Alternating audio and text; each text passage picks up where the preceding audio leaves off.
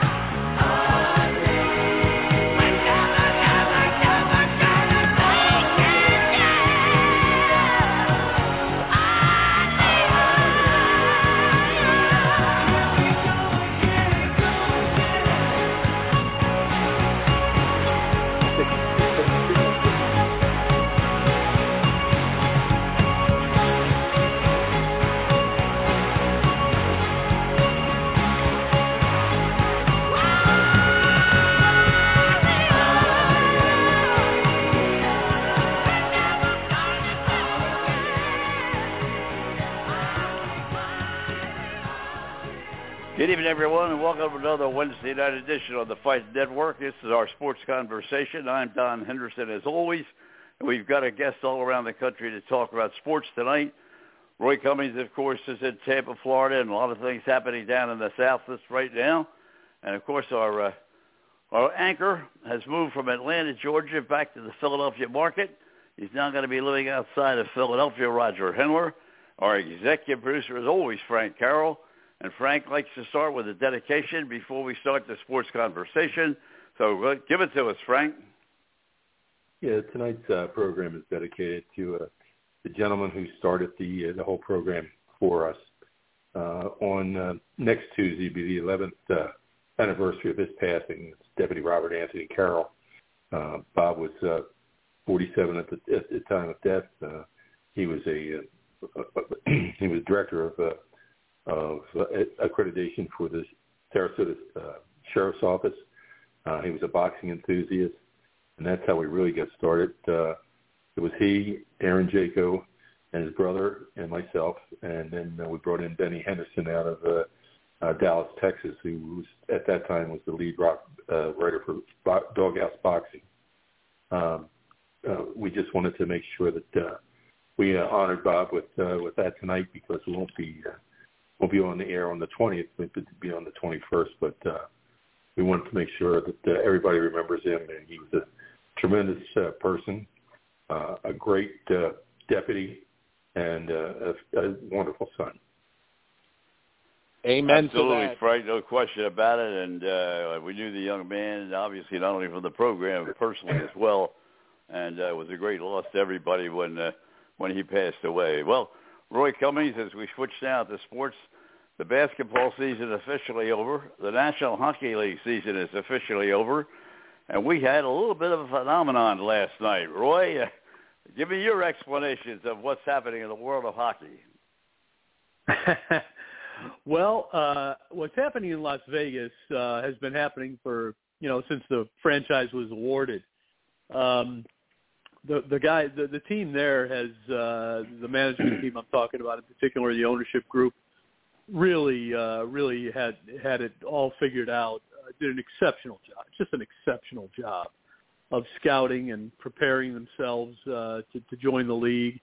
And granted, the rules were, somewhat, much more in their favor than they were back when Tampa Bay came in. Certainly more in their favor than when Florida came in, more than a couple of decades ago. So, they've done a good job of taking advantage of those rules and building a really fine competitive team. At the same time, they've had some challenges. They spent a year without their captain, Mark Stone, or a good part of the year, I should say. Aiden Hill was not their starting goalie at the beginning of the year. They were really, really challenged in net this year when Robin Leonard got hurt early on in the season, before the season even started, really. And so again, they did a great job of building a team, having depth, and then, finding a style of play that worked for them. And you can't beat the crowd. I mean, I think hockey is one of those games where the crowd really, I think, makes an impact. It makes a difference. And it's a show in Las Vegas, and they put on a show, and the Golden Knights put on a show, and they really did last night. And Florida was just they ran out of gas, guys. They looked real. Florida was the best team in the league a year ago. They come in this year.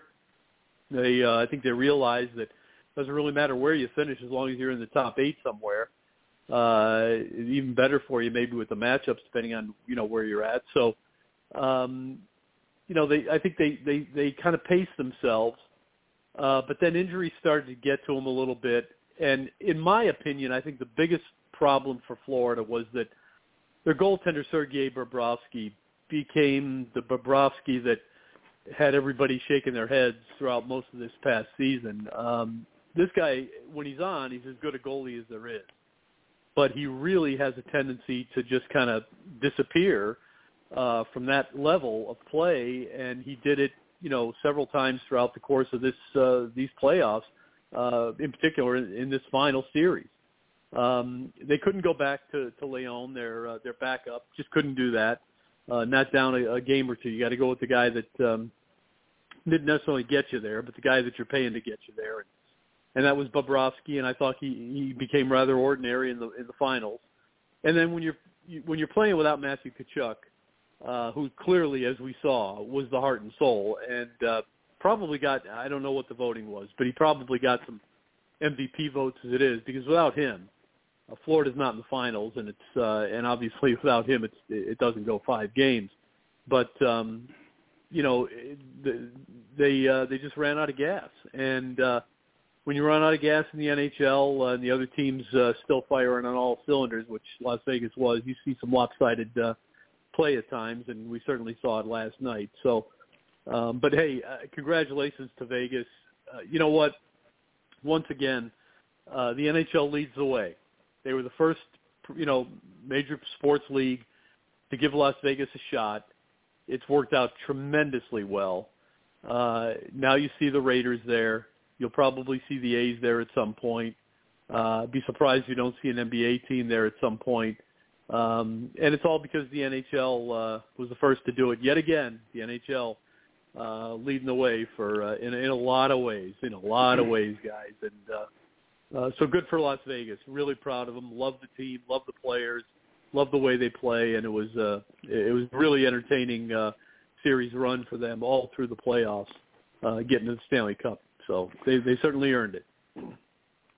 Roy, several weeks ago, before I go to Roger in Atlanta, or not in Atlanta, now he's in Philadelphia, but before I go to Roger for a second, we talked, the three of us, along with Frank, I think it was 2 or 3 weeks ago, when I talked about the fact of how important a commissioner is in all sports. And unfortunately, obviously, the National Football League, the commissioner is great for the owners because he's making a lot of money and they're making a lot of money, and who cares about what rules or he makes or doesn't make any difference. But for the commissioners and everything else, now we're right down to the PGA and what happened this last week there. Commissioners are so important. And Bibbin was so important there. He made the decision, if you're going to bring an expansion team and you're going to charge these people so much money for the team, you better give them an opportunity to at least be representative. He not only gave him a chance to be representative, he gave him a chance to win the Stanley Cup. Yeah, he did, and you know what? I once again, and I talk about this a lot. One of these days, I'm going to put that list together of the things where the NHL kind of shows you the way. You're going to see a change in terms of expansion when baseball expands, and they will here shortly. You're going to see a similar situation, and again, it's because if you're asking for $1 billion in essence to join the league, you've got to make it worth their while. They can't spend 10 years struggling to be competitive and therefore struggling to get fans interested in the game, especially in a non-traditional market. You have got to make it immediately worth their while, and you've got to give them a chance to compete right away. And the payoff are moments like this. And again, it's not the first time the Knights were in the playoffs. I mean, they made it to the Stanley Cup Finals, for first year. So that's a great thing because it's a great story. It's a great story, and everybody, at least in the game, if not nationally, even the casual fans and the casual media that don't pay attention to it are all but forced to pay attention because it's a phenomenon. It's like, well, how did this happen? Well, here's kind of how it happened, and so yeah, I give Gary Bettman a great deal of credit for figuring out that these teams have to be rewarded for having the faith to put their money into the league. NHL teams make money now. There was a time, not that long ago, when a good chunk of them were losing money and losing big. But they make money now because the games are extremely well followed in their markets. The TV contracts are good, and the marketing, the marketing of the franchises is good. So Gary Bettman, again, he took a chance on the whole Vegas thing. But now look, there's betting everywhere. I mean, every team's got, some kind of betting thing, and every league's got, is right there, got an agreement with a betting site. And because it's going to bring in more money and more interest to the game, and that's not a bad thing. So, yeah, you're right. Gary Bettman, he did a really good thing, and obviously the National Football League followed suit. And I wouldn't be surprised at all if baseball does the same at some point. Well, the New York Yankees and the New York Mets are about to get started. Rain delay in our area here in the Northeast, and a lot of rain along the coast and over New York, and they're just getting ready to tip things off over there. But Roger, you and I have been NBA basketball fans for a long time. Worked with the 76ers myself for a lot of time and a lot of years. I can't say the same thing about the NBA. I thought their championship game was terrible. I commend Denver, first time in, 49 years that they won a NBA championship. But the game was not good. Other than the fact that Denver won it, and the way they played and the way the tournaments, the trophies were passed out were excellent. But the rest of it, you can have it. Your thoughts? Well, I'm with you. And just to follow up, Roy was alluding to with Gary Bettman. As I recall, didn't Gary Bettman come out of the NBA as one of the deputy commissioners when he went to the NHL? Yeah, he did. You're right about that. You're absolutely right. And just think what he might have done. They picked the wrong guy. They picked the wrong guy. You're exactly right. Okay, that's my point. If he had stayed, the NBA would be a lot better than it is today. In my opinion, couldn't be worse. No, I know, but no, you're exactly right, Don. I was glad to see Denver win, but the whole series. It's not what it used to be, and you could always say, well, it never will be, and that's true. But then you look at the NHL and the way, like Roy, you have wonderfully stated it, the way they have developed, that league has developed, and you look at the NBA, more international, China and everything else, but not what the NHL is as far as it goes in the USA, in my opinion. Roy, 5 players existing from the original team that won the Stanley Cup last night. Also, that's quite a statement too. When you talk about the short period of time that's been in existence, 5 teams from the original picks were skating with the Cup last night. Yeah, you're right, and again, that's an indication of the great job that the group there has done in terms of scouting and building their team. Look, they caught a couple of breaks. A guy like Jonathan Marchessault was a Tampa Bay Lightning player that Tampa didn't quite maybe read well enough. Let him get away to Florida. Florida let him get away in the expansion draft, and Vegas wisely just jumped right on top of him. Saw the potential there. Mark Stone's another guy, and Alex Pietrangelo. I mean, again, they benefited greatly from a different kind of system in terms of how you build the team. The Lightning were getting most teams' 18th and 19th best player when they had an expansion draft. In Vegas, they were getting the 8th, 9th, and 10th best player in some cases. So, and a lot of those guys were young players, and they built it right. So. Yeah, again, it's just a matter of, as it is with any team, really. I mean, whether you're established or not, it's a matter of, building it right. And Vegas has clearly done that because they have been competitive since they came into the league. They've had their share of, adversity that they've had to deal with. They haven't always, haven't succeeded consistently, but for the most part, they've been right there. And they have been one of the best teams in the West, and now they're the best team in the NHL, and I think they're a model, honestly. I think other teams could, if they could do it, look at their model and say, okay, this is how you not just build a team, but this is how you play it. They've got goal scorers, obviously, but they've got a lot of grit, too, and, defensemen they also can move had the the puck. luxury of getting a great opportunity to get a goaltender at the outset, and that's something you very seldom get, or at least you almost never got the way it was before. Absolutely, yes, and that's different now.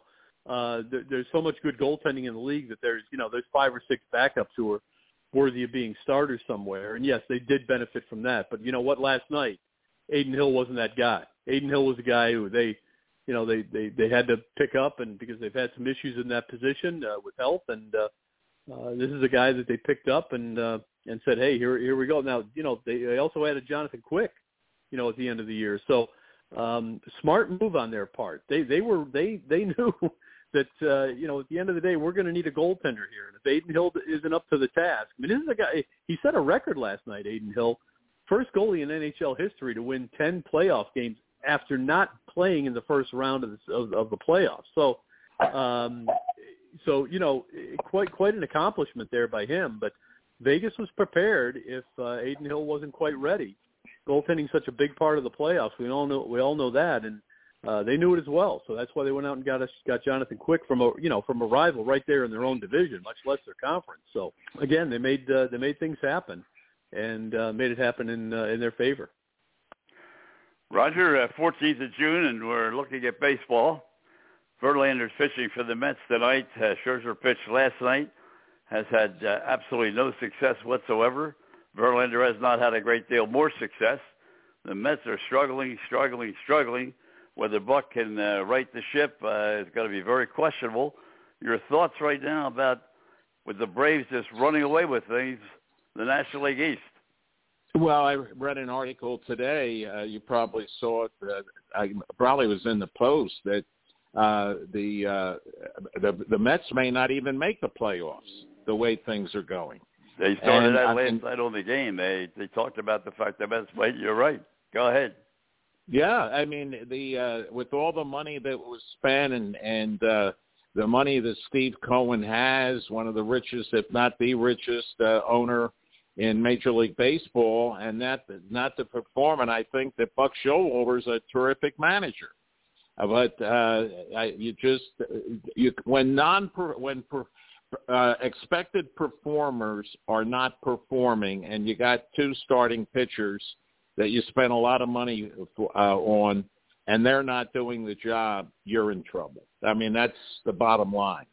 And we'll see whether they can turn it around. If, like you and I were saying, Don, Frank, the Phillies are up and down. They win one, lose one. And they're right around that 500 mark, but they had a big win last night at Arizona, and Arizona is one of the surprise teams in the league, number one, and especially out in the Western Division, in the National League. They really are looking good. Roy, you can spend all this money, but it doesn't necessarily put a W in the win column. And we saw Scherzer last night, he got a 5-1 lead.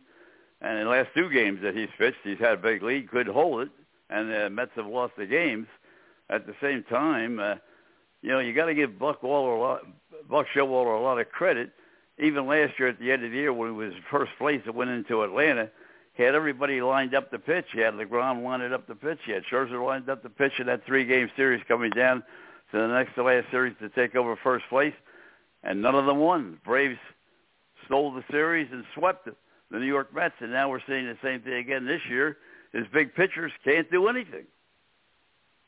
Yeah, you're right. They have really, you might want to say, let them down. I mean, to me, this is the thing. And let's not forget that a year ago, something very similar was going on in this very same division. And the Phillies were kind of where the Mets are now, and there wasn't a whole lot of hope for them. But so a lot can change. It's still an awful lot of baseball to play.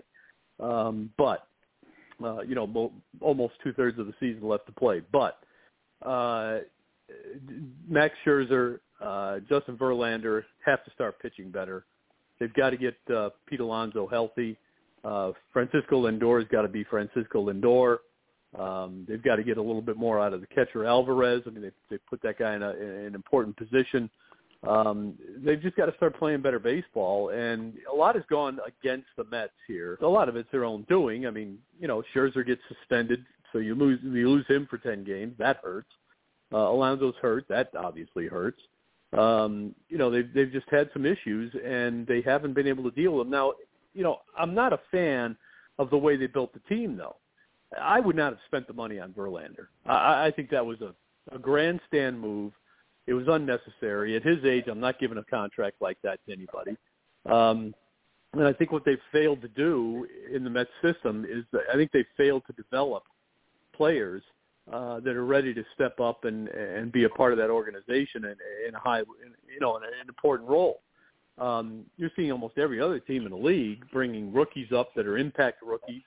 Look at Arizona, and they're certainly doing it on the pitching mound. On the field, in the back gate and everything else. So it's happening. The Mets just haven't done it. They got a couple of kids, that can play third base for them. But what they need is a couple of kids to come up and pitch. And the closest they've got to something like that is Tyler McGill, and he's just another guy. So I think they've gone about it the wrong way in terms of building a contender, especially in that division, because the young players are going to come up and they're going to produce speed, and that's something that the Mets don't have much of. And the guys that do have it, like Starling Marte, I mean, now he's almost a platoon guy. You see Sam out there playing as much as he is. So I think they've kind of missed the mark here in how they built the team, and I'm not really all that surprised that it hasn't gone that greatly in their favor. Well, the bad part is they gave Lindor all that money, and he's hitting 200. It's very similar to what Turner's doing with the Phillies. But, Roger, the Phillies had a 1-2 punch going into the playoffs to get to the World Series last year. But their 1-2 punch has been very inconsistent. Again, last night they had a big win, but they scored a lot of runs. But at the same time, they win 3 games, they lose 4. They win 4 games, they lose 3. Right. And I'll tell you, I saw something in the game last night that I've never seen in the history of my life. I've been watching baseball 100 years. I've never seen it. A fly ball right behind shortstop, runners on first and third, 1 out. And the Phillies catcher's on third base, Realmuto, and the left fielder catches the ball, turns his back to the home plate, starts to walk, takes 2 steps out toward the outfield. Then he realizes, hey, wait a minute, there's only 2 outs here, and Realmuto scores from third base without not even a throw. Yeah, well, there was another interesting play last night too. Cody thought that he thought the ball was out of the ballpark, and it was a foul ball, and he's making the home run, and it didn't work. I mean, he had to come back and start all over again. So I thought and it was clearly a foul ball. I mean, they showed it at least 5 clearly. times before they made a kind of ruling. Yeah. It was fouled by 2 or 3 feet. Yeah, but at least he had the fun of doing the home run trot, so to speak. I guess halfway. Either the fun or the embarrassment. One or the other was Clement. It is. Roy, thank you very much. Great talking hockey with you tonight. Great talking sports with you as always. Thanks so much for being with us as the first half hour dies away. Pleasure's always mine, guys. Thanks for having me. Have a great week, Roy. You too. Thank you. Doug Fernandez, one of the great columnists in the country right now, and he works for the Sarasota Hearld, and Doug and I have been good friends for years. He was his column. The one thing we were really going to get together last week, but the paper had their major awards ceremony, so he couldn't be on with us last week. He was going to be here to tell us how in the NBA, the Boston Celtics became the first team to be 3 games down and come back and win. Now, Doug, I know that you have on the tip of your tongue the answer to what happened to a 20-point loss at home in Game 7. Well, I think it just shows you why it's never been done before, why it's so damn tough to win 4 in a row. I mean, to win 3 in a row, listen, if you had watched Game 6 and the way they came back, I thought that they'd come in that 7th game just flying high, and I thought they'd have more emotion and energy than the Heat, and I was completely wrong. And, Cedric Maxwell, who played on the Celtics teams of the 80s, and he's a broadcaster now, basically he said they peed their pants. Basically, and that's exactly what they did. The moment was too big for them. And, when you look at that team, they were railed on by Charles Barkley, by Shaq, by everybody, basically saying they don't have an offense. All they do is hoist up 3-pointers, and they play hero ball, as Shaq says. Somebody comes to the rescue and hits a game-winning shot. That's hero ball. But they don't pass the ball. They depended on 3-pointers. They missed their first 11 3-pointers in that 7th game. So you're thinking, okay, let's try to work for an easy basket. Let's try to get our confidence going. No, they still kept on hoisting them up there. And if they don't hit the threes, they don't have an answer. Very disappointing. I think you're going to see some changes in the offseason. Brown wants one of these mega deals, which is like 30% of a team's salary cap. And I'm sorry, he's just not that complete a ball player to get $200 million, $300 million over the life of a contract. I mean, you saw the guy. He dribbled the ball off his knee more than he did on the floor. I mean, Tatum was hurt. Other guys stepped up in past games. If you look at a guy like Scottie Pippen and Michael Jordan, if Michael had an off game or whatever, and he never did, Scottie always was there to pick him up and be the second banana. And this was Brown's chance to show in a Game 7 situation, everybody watching, that, hey, if Tatum is injured and hurt, I can carry the load. And he was terrible.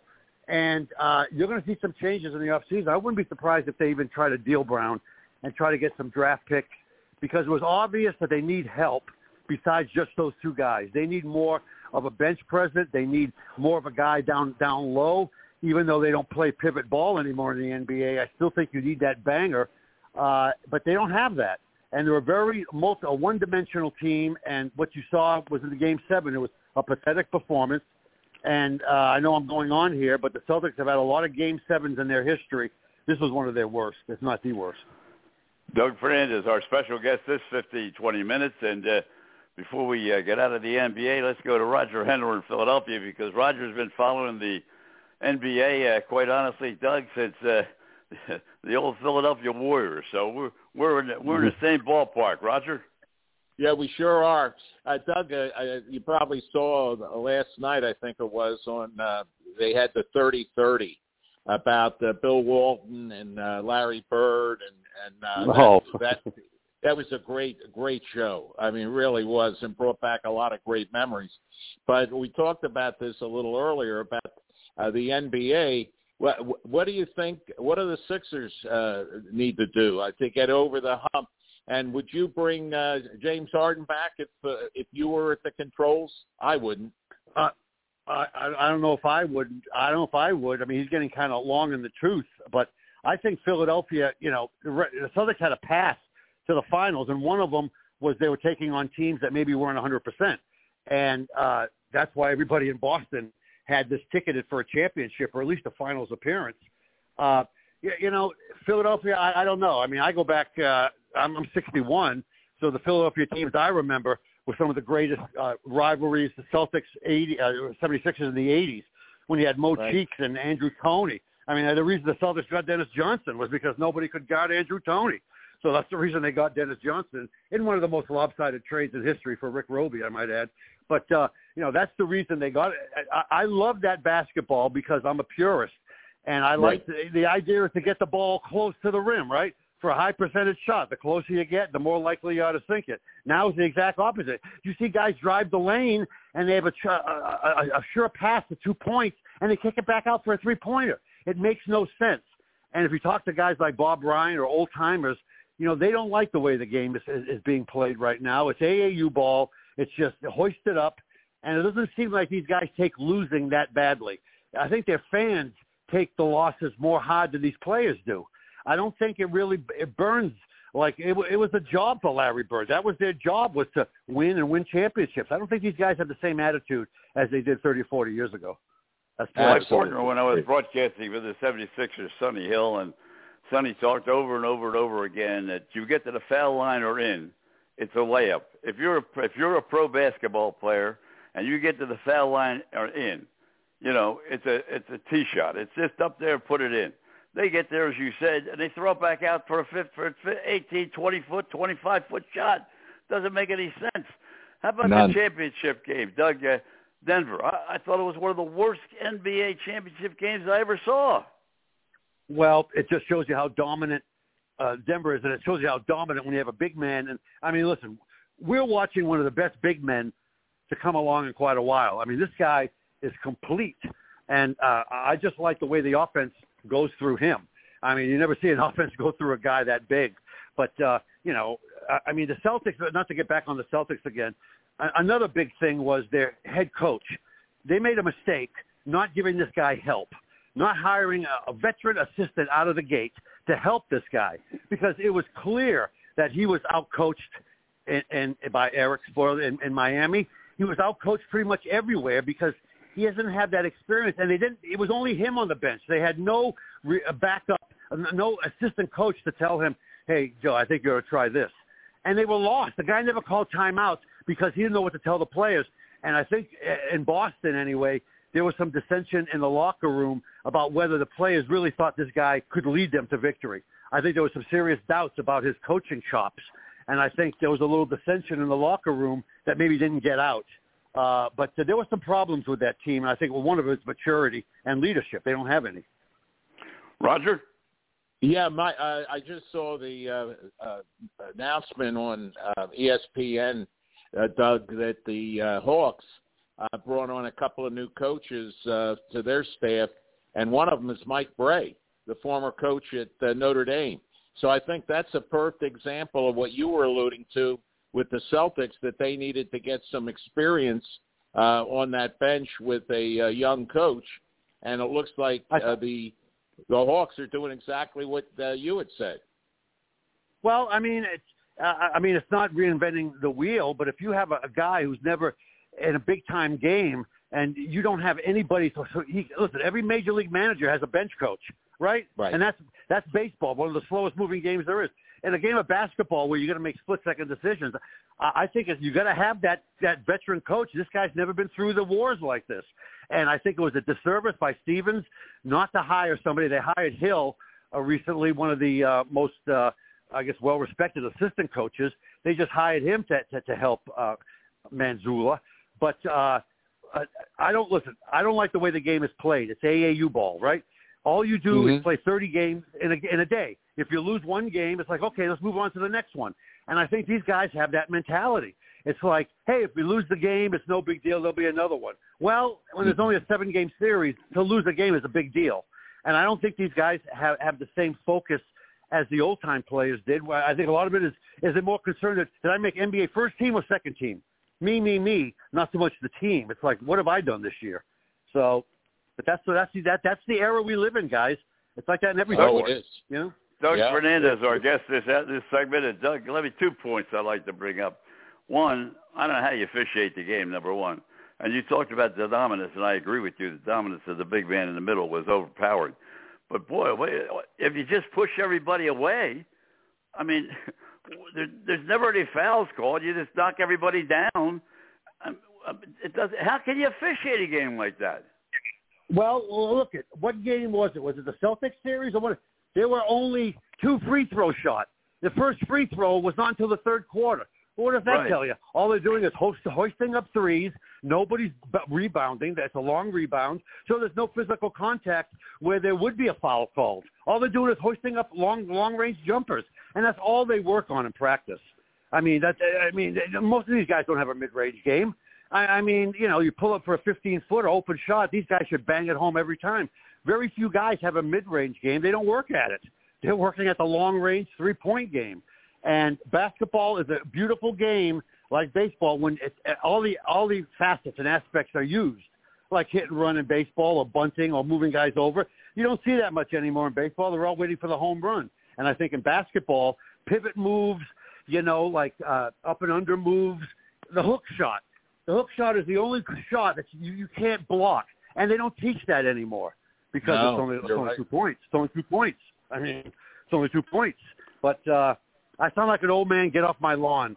But maybe I am. I'm 61 now, Well, hey, Bill Bradley's got a little documentary coming out. In fact, it's next 3 nights. It's going to be shown over in New York. It's probably, I don't know what TV station is finally going to pick it up, but he's had tremendous coverage on it. And he talks about the championship team and, and he said, the one thing you have to remember is when you play basketball, you don't worry about shooting. You worry about scoring. You want to be able to, you don't worry about where you're going to take it. You got to know when you get that ball, you're going to shoot it and you're going to score.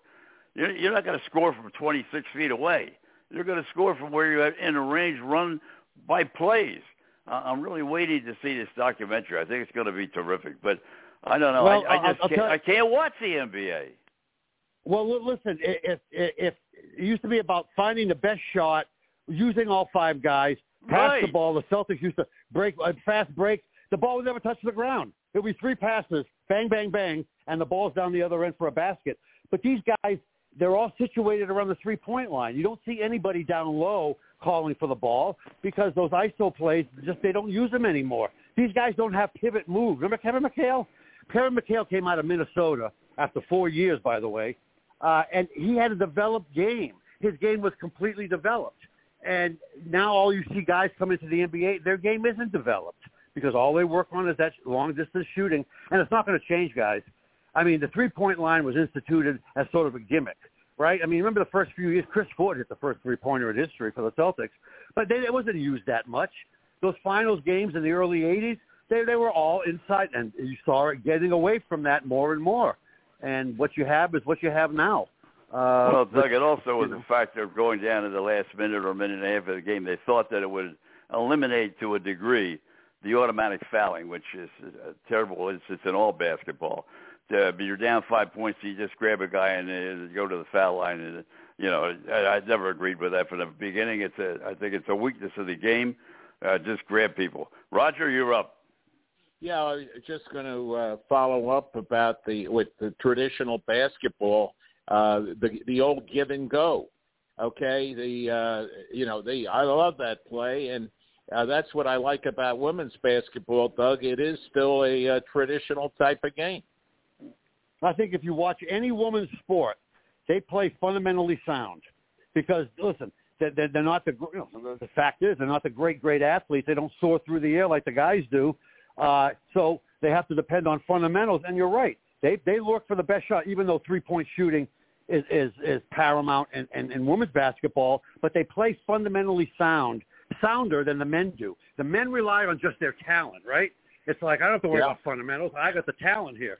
Well, so a lot of times that talent is shown to be insufficient. And the girls really know how to play. Sometimes it's better to watch the girls play than the guys. You get a truer sense of the sport, I think, when the girls play than the guys. Doug Fernandez is our special guest this segment. And Doug, as you can tell by our dialogue, is a Bostonian. And, of course, he grew up with the game the way we all grew up with the game. And I would think we're ever going to see it again, Doug. I think the game has passed us by. I think in any sport, people go on YouTube to watch old games. I do. I mean, any NBA game, I go in there to watch Game 6 of the 81 Finals between the Celtics and the 76ers, the Eastern Conference Finals. You know, where the Celtics came back and then they won Game 7. When they inbounded the ball and it came off the backboard and they won. And I watch those games and I read the comments of the people who watch them too on YouTube, and they're the same as me. It's like, boy, this is the way basketball used to be. This is the way I loved it. These guys didn't like each other, and it showed. I want opponents to hate each other. The Yankees, Red Sox. I don't want guys to be shaking their hands before the game or patting each other on the back after the game. I want you to want to kill this guy. But those days are gone. And they all have the same agents. They all have the same financial advisors. They're not going to be like that with each other. It's just not the case anymore. Roger? No, it's a shame, Doug. It really is. And and that irritates me to no end. You know, when you get to first base and the two guys are, tapping each other on the shoulder, or when they make a play at second base, same thing. I mean, you and I grew up where it was competitive, and you weren't buddy with these other guys, and you're exactly right. It's because they have the same agents and they have the same financial guys, and it's all about me. And I think Joel Embiid was a perfect example about being the MVP. Okay. Would it be nice to win a championship? But number one, I'm the league MVP. After a while, though, and you talk to any kind of athlete, they get in it at first. Maybe they want personal glory, they want statistics, but after a while of not winning, that is supplanted by I just want to win a title. I don't care if I score 10 points or 20 points or hit 50 home runs or whatever. I just want to win. I'm sick of losing. And after a while, those individual accomplishments, they fade if you're always going home at the end of the season a loser. After a while, it becomes more of what's going to be remembered more after I retire? What I hit in 19 whatever, or how many championships I won? It always counts how many pelts you have on the wall. And I think that's why Tom Brady will always be ranked near the top, if not the top of quarterbacks, because how many championships he won. Dan Marino, sorry, Dan, you got in one Super Bowl and you got blown out by the 49ers. So it's like you don't really put Marino in the same company as maybe a John Elway who won 2 titles. It's just the way athletes are judged, over time anyway. Doug, let's stay with football for a second. Can Bill Belichick, he's now going 2.5, almost 3 years, really struggling. He got into the playoffs, but not really a threat to win anything. Can he turn it around? No, I think right now that you saw Aaron Rodgers join the Jets, I think the Patriots will be looking up at teams now. Listen, they had their run. You will never see a 20-year run like that ever again, where it's the same head coach and the same quarterback with different players shuffling in and out, and they still won titles. You won't see that kind of marriage again. And I think you see right now what Tom Brady meant to Bill Belichick and the Patriots. I mean, it just wasn't him. They had guys like Vrabel and tough competitors, but it just shows you if you don't have a superior quarterback, he's not going to be able to lift up the talent around him. Brady made the guys around him better because he was so good. Now that they have Mac Jones, I mean, the jury is still out on him. I think the Patriots will give him one more year But if he better show improvement under Bill O'Brien. You know, they had Matt Patricia. You know, Belichick asked him to be offensive coordinator. He was never done that before. It was a favor to him. He's a defensive guy. And, you know, he got crapped on because the team didn't progress and Jones regressed. Well, he was never an offensive guy, and he was doing Belichick a favor. Now that they got Bill O'Brien, who was down with Saban, was coach at BC, was over with the Texans, he's back as the offensive coordinator. So I'm willing to give him one more year with this guy who knows offense. But I'm telling you, they're going to pull the cord on this guy if he doesn't improve this year and stop being a whiner and a guy who complains. And he was hit up by like 3 or 4 personal fouls, you know, doing stuff that a quarterback shouldn't be doing to other guys, you know, and that's not good. So the jury is still out on him, definitely. But to answer your question in a long-winded way, Don, I don't think the Patriots are going to contend for a few more years. Their time is done. They had a great run, but now it's somebody else's turn in that division, I think. Roger? Well, do you think that Belichick might retire if things keep on going the way they're going, Doug? Well, you know, Bill Belichick, the coach, is still good. Bill Belichick, the guy who picks talent, including free agents, he's misfired a lot. If you look at some of the guys he's had a hand in picking, you know, a Henry, Smith, the tight ends they got for these guys got millions of dollars. They didn't do anything. His track record of drafting wide receivers, I mean, that's been poor.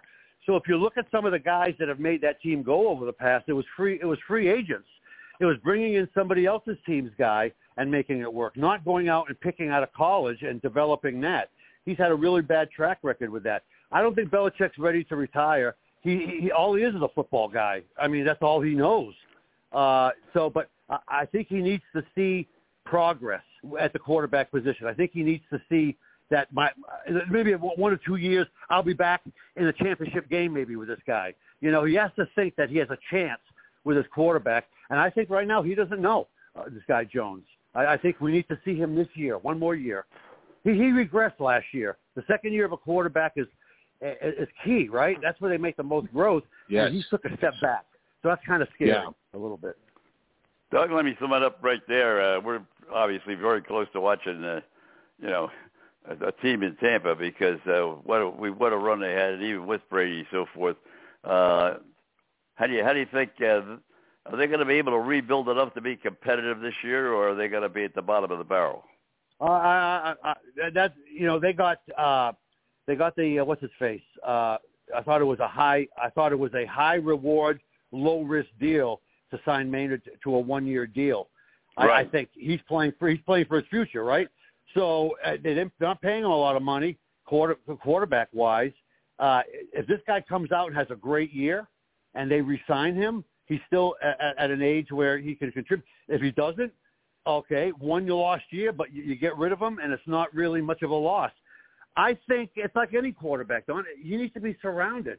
He needs to find time to throw. His guys need to get open. They need to catch the ball. I mean, football is the most team-dependent sport there is.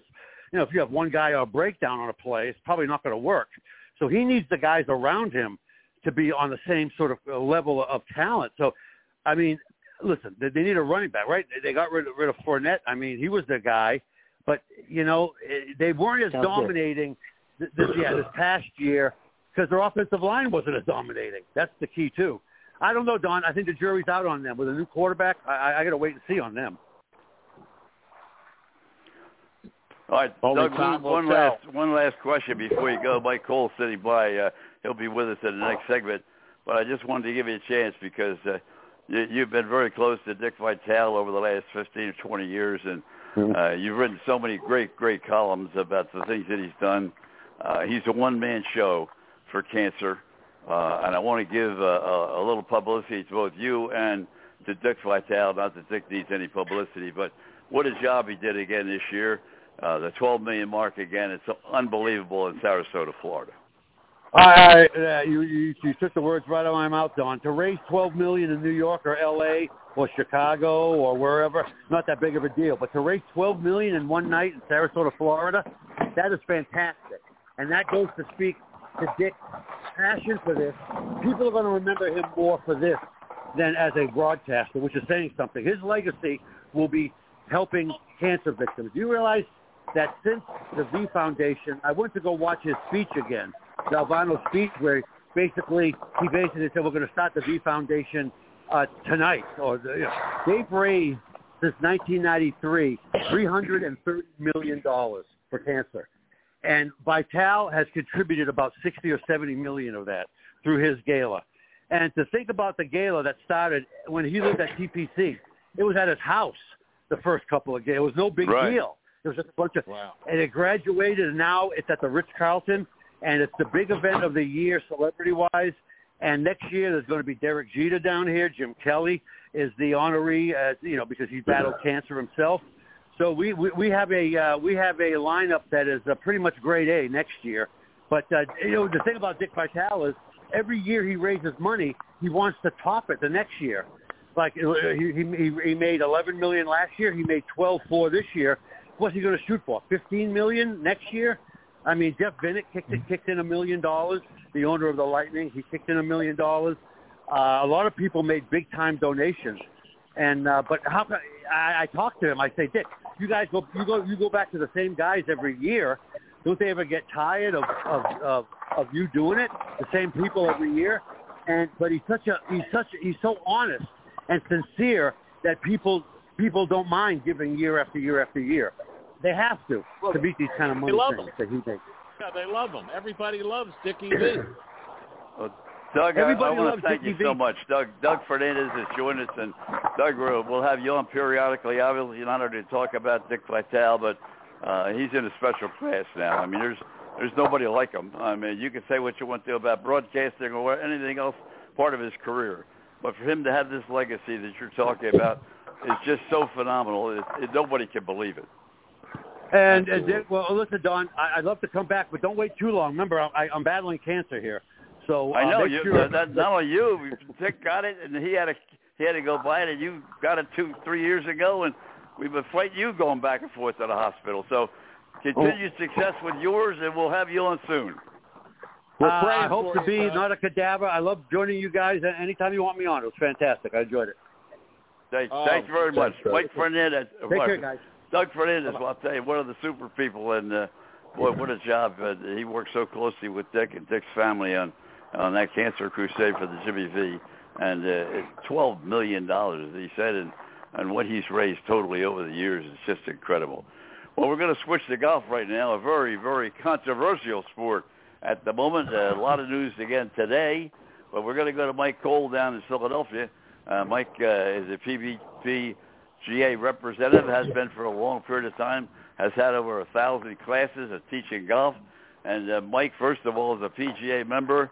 Now we want to get the federal government in it today with this supposed compromise that they made with leave. Some of your thoughts on that first before we go into some of the golf issues alone. Well, first, thanks for having me on. Always nice to be on the show. Always good to talk to you, Mike. Thank you. So, I mean, at this point, everything is speculation and opinion. And I'll start out by telling you something one of my dearest friends said, who's a PGA professional as well. He said, today I'm half PGA golf professional, not a PGA professional golfer. There you go. That there is a distinct difference, and people kind of intertwine the two. PGA of America, the PGA golf professionals, which I am. We run the business of golf. We teach. We do a lot of incentives for charitable organizations and growing the game and that sort of thing. We're not out there playing for a living. That's the PGA Tour. And if I were a PGA Tour professional today, I would probably feel slighted and offended, but I don't know all the details. I don't know that anybody does, other than Jay Monahan and his closest associates. I'm not sure all the tour players know all the details yet. I don't think there's been much released as far as any documents. The one thing I heard Rory McIlroy say shortly after the news broke, in fact, it was right before the Canadian Open started, that he said I'm kind of shocked, and personally I'm kind of taken aback by the whole thing and a bit betrayed. He said, but I think that was the word, betrayed. I think they felt the one that supported the PGA as a whole and criticized the people that jumped for the money. I think they feel a little bit hurt, not a little bit. I think they feel a lot hurt. I do give them a lot of credit for saying we're not going to jump on a bandwagon and start screaming and yelling right away until they get all the information in their hands. But they had to feel like they were betrayed. I would certainly think so. I mean, here they sat back or not sat back, but stood up and said, no, we're not going to take these ridiculous amounts of money and turn our backs on our sponsors and the tour that has put us where we are at this point, which I respected. I would like to think I would have taken the same stand. If somebody starts waving that kind of money in front of you, you don't know. But the mergers, agreements, whatever you want to refer to them as, come together in sports. The NFL and the AFL, came together, and it was better for the world of football. No question about it. Roger, you're up. Well, yeah, and we talked about this with Doug Hamilton last week, and it's just, what do you think about it? I had brought up, which I had heard about possible government intervention because they do not want to see a Saudi league, a Saudi-controlled league in the U.S. What do you think about that, or do you have any thoughts about it personally? Well, I mean, it's hard to remove the feelings or resentment we all have towards that organization. The bottom line is, the money's going to talk, right? And from what we hear at this point is that this new company, if you want to call it that, so to speak, is going to be controlled by the PGA Tour, and that Jay Monahan is going to be the CEO. Correct. But he's not going to be the chairman. He's going to be the CEO, right, but he's not going to be the chairman. Right. So, yeah, the bottom line, the money's going to drive the thing. And there's no way that the PGA Tour could battle that in litigation for years down the road. I mean, they would eventually, have to give in at some point, or they would lose the legal battles, right, just from. Well, as of yesterday, standpoint. Senator Blumenthal, this yesterday afternoon, asked the PGA Tour and LIV Golf for communications and records, because he's planning to have a complete investigation of the merger and where the money's going to come from and how it's going to be distributed. So it's definitely going to, the United States Senate is definitely going to get involved in it, because Blumenthal's already made the statement yesterday that he's going to step in. Yeah, I just heard that this evening on my way home. So that's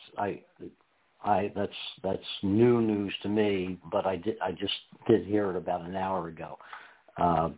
and so the U.S. government's going to get involved. The Senate's going to get involved. I guess they're trying to get the Department of Justice involved. Antitrust, I'm sure. Right. So it's a very difficult situation, but like I say, unfortunately, money drives pretty much everything. Does it really? All about money. Doesn't it really?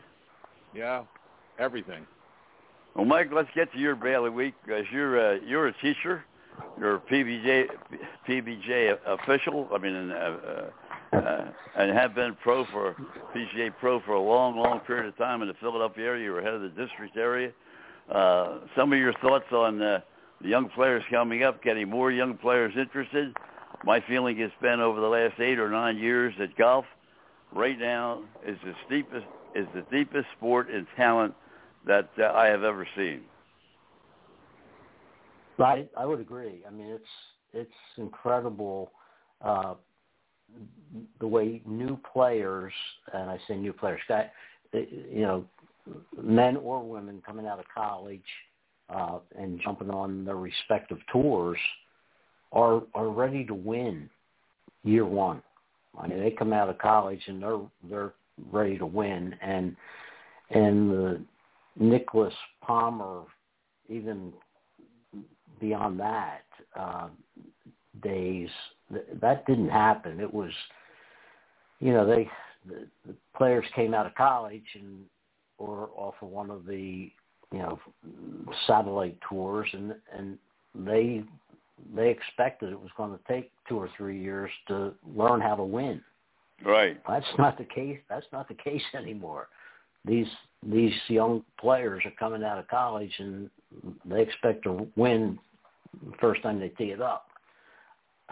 And because they've started so young, the competition has been so good, and starting from the time they're kids.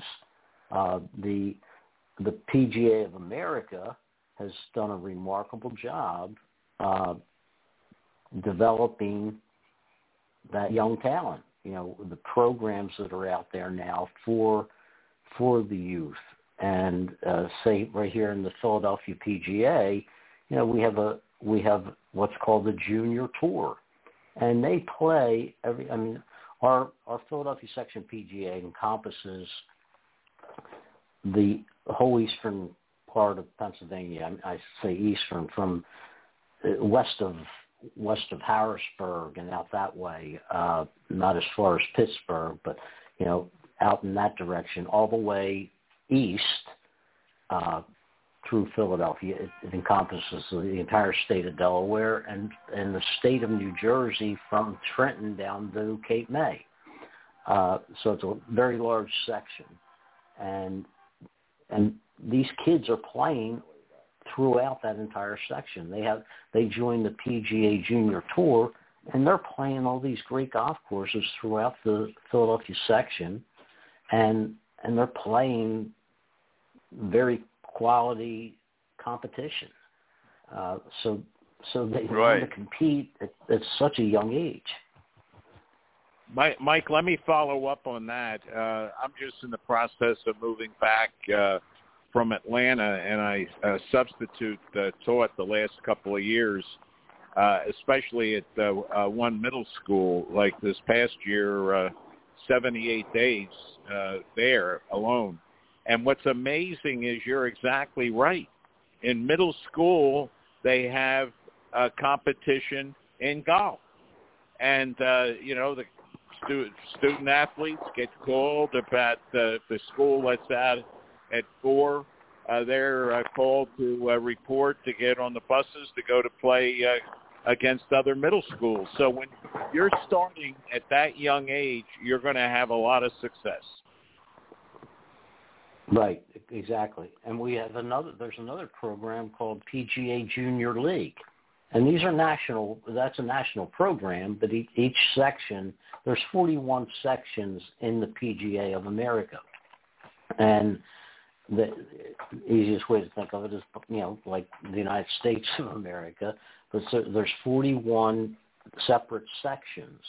They don't coincide with state boundaries, so to speak, as I just mentioned, what the Philadelphia section encompasses. But and then there's a section governance of each state or of each section.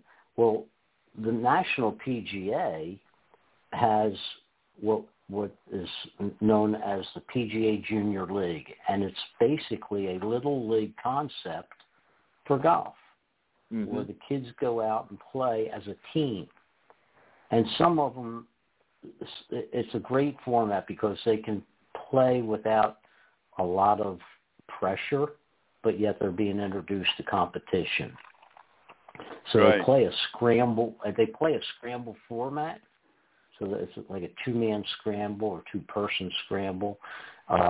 And what we typically do is pair like a better player with a lesser player, so that hopefully they're always playing from a decent, location in that scramble.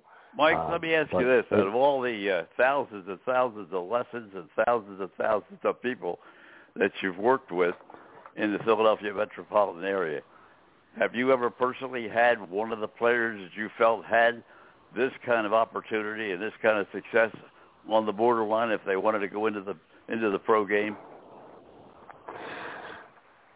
I've had a couple that I thought had maybe the talent and possibly not the drive or commitment. It's so difficult. I mean, probably the top talent I ever worked with as a junior is now the head professional at Concord Country Club, right here close by in Concordville, Pennsylvania, is Mike Moses, and I taught him when he was in junior high, and he became one of the premier players in the Philadelphia PGA, and now I'm really dating myself, but he's now one of the top senior players in the Philadelphia PGA. But he was probably the most talented player I ever worked with, and he had a good work ethic. It's just so hard to get to that level. People don't realize how hard it is.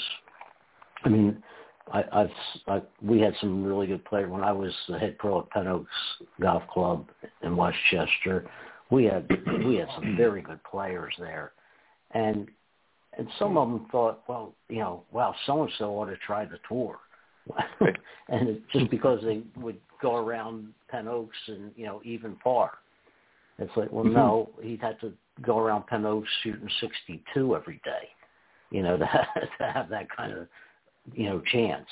So it's a lot tougher than people realize. Well, Mike, thank you so much for joining us in this segment. I really appreciate it, and we'll try to learn a little bit, at least by phone, of your expertise in this game and your knowledge within this game. And I hope you'll come on with us again as we go down toward the middle of the summer and head out toward some of the other big tournaments that are still coming up. Sure, I have a question for Mike. Always you great have to talk to you, Mike. Mike, you have a camp coming up. Yeah. You have a camp for kids coming up, don't you? Like, why don't you let our audience know about that? Well, they actually start this coming Monday, the 19th, and we have 8 weeks of camp. That each week is a separate camp, and we have it for half-dayers and full-dayers. They can register on PGAJuniorCamps.com, and then actually that is a national program as well. And they can just Google a location, and they'll see where the closest camp is. Great.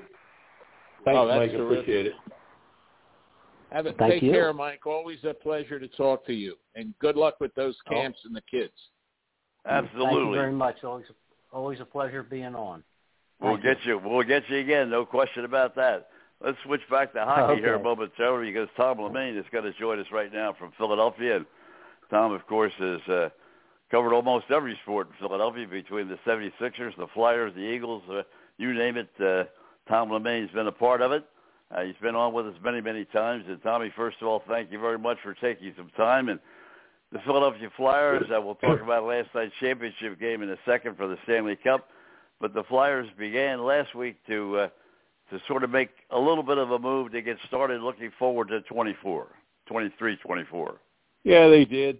I would have rather have seen them tell Columbus, you can have Provorov and keep all the draft picks and just send Johnny Gaudreau over, and we'll be happy. You've always wanted that, T.O. Absolutely. I guess the previous general manager could have said, I don't know how I would have been able to work a deal to get him here. But what I have to believe is when you have the top player in the league, or arguably the top 3 player in the league, telling you that he wants to come to your team, he wants to come to your town, he wants to play for the Philadelphia Flyers. When you get that kind of a situation, and he's a homegrown player, right, you have to do everything you can. I don't care what it takes. You have to get him here. And if that was the final, nail in the coffin for the previous general manager, then I guess that would have to be it. But there was no way that they should not have in some way acquired Johnny Gaudreau. The Provorov thing, and they got the draft picks, and they really picked up a good right-handed big defenseman, Gans. But, like I said, facetiously, I guess I said this facetiously, keep all your draft picks and Provorov, just send Gaudreau over here. Roger? No, well, I'll tell you, I'm with you, Tom, and but I really I'm encouraged about the moves. I think Jonesy's going to do a great job, and Danny Briere, and I saw that the woman that was, I guess, the CEO of Comcast Spectacor, that she has left the company. So I think that's just another sign that the company realizes they've got to turn the Flyers around for monetary sake, if nothing else. Well, monetary, I'm glad you mentioned that, because how many tickets would Johnny Gaudreau have sold? Look at how many tickets the Chicago Blackhawks have sold, knowing that they're going to get the number 1 pick in the upcoming draft. I mean, right. I just, as far as the change in the administration, what she did was basically off-ice activities to mainly concerning with things that went on inside the Wells Fargo Center. But, Jonesy, Keith Jones, he's been fooling us all along here. Anytime I've talked to him and I would ask his opinion about something, he would immediately come up with the answer, and he would be assertive about it. When I would ask him about a player or what happened during a game or something like that, he said, "You're right, Tommy, but here's what happened." And I would listen, to what Jonesy said, because he fools you. He has this comical thing about him, but he's a very brilliant man. He is. Well, Tom, what do you think about the triumvirate now? Because the coach is now going to be, as they have printed many times in the paper in recent months, that he is now going to be very much involved in what the other 2 people do. Well, that's the way it should be. I mean, he's always dealt with what the team has provided him with wherever he has been. But that's the thing. He's not going to be provided this year. He's going to be a part of saying yes or no. I think this guy is going to be a player that's going to be fit into what I want and can play for me. Well, he's shown you that he'll do that. I mean, look at the players he scratched and made them a healthy scratch this year. Top players for the Philadelphia Flyers. He didn't care. You're not playing. I mean, that's what I mean, Don. When he doesn't care who he has. If you're not playing the way he wants you to play, and you're not putting in ice time the way he thinks you should put in ice time, then you're going to be on the bench, or you're going to be in civilian clothes. So it doesn't matter, I don't think, to him whether who he gets as players. He'll just whoever they are, you'll do what he wants John Toro wants you to do, or else you're not going to be playing. Yeah, I thought that his first year this year, I thought he was going to be the dominant factor that was going to make him really competitive the first year, not necessarily go deep into the playoffs or anything like that, but it didn't happen. Well, there was too much transition going on. When you lose three top-line players who did not play at all this year, basically, and, 2 forwards and the defenseman who they gave up a lot for, and just because of health reasons, is never going to play hockey again. But you got Cam Atkinson and Sean Couturier. I mean, those 2 guys will start in the front line of any team in the National Hockey League. And when they're not in there, I mean, it's not easy to forget that they didn't play, and it's very easy to remember that they will be playing next year. And, with the pieces they have and the young, they were bringing up guys left and right, Don, and some of them, I think, were up with the big club to let the team know what they can do.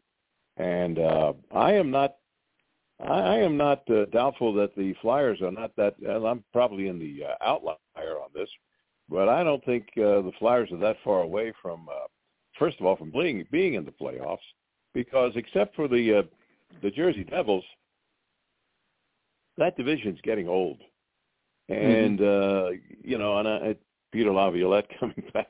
Is there what team in the division did he not coach? Is there one? But I mean, it's amazing how the coaching carousel continues that way, and I guess management is afraid to take a chance on somebody outside that they don't know about. So on and on it goes. Roger. Well, the Flyers years ago did take a chance, okay, and didn't work out so well. So I guess that's why figure get an old coach that can teach him new tricks. Maybe that's it, Tom. Well, if the coach you're thinking about is now the head coach of the Seattle Kraken, is that who you meant? Yeah, that's who it is. Yeah, that came out of college. Okay, well, Hextall is he just need. You know what happened? He got his experience coaching the Flyers. He got his National Hockey League experience coaching the Flyers, because when you come into the National Hockey League ranks after being a very successful coach in college, I mean, look at the Rangers' original young player coach that came in. You're going to get out-coached by guys who have been around.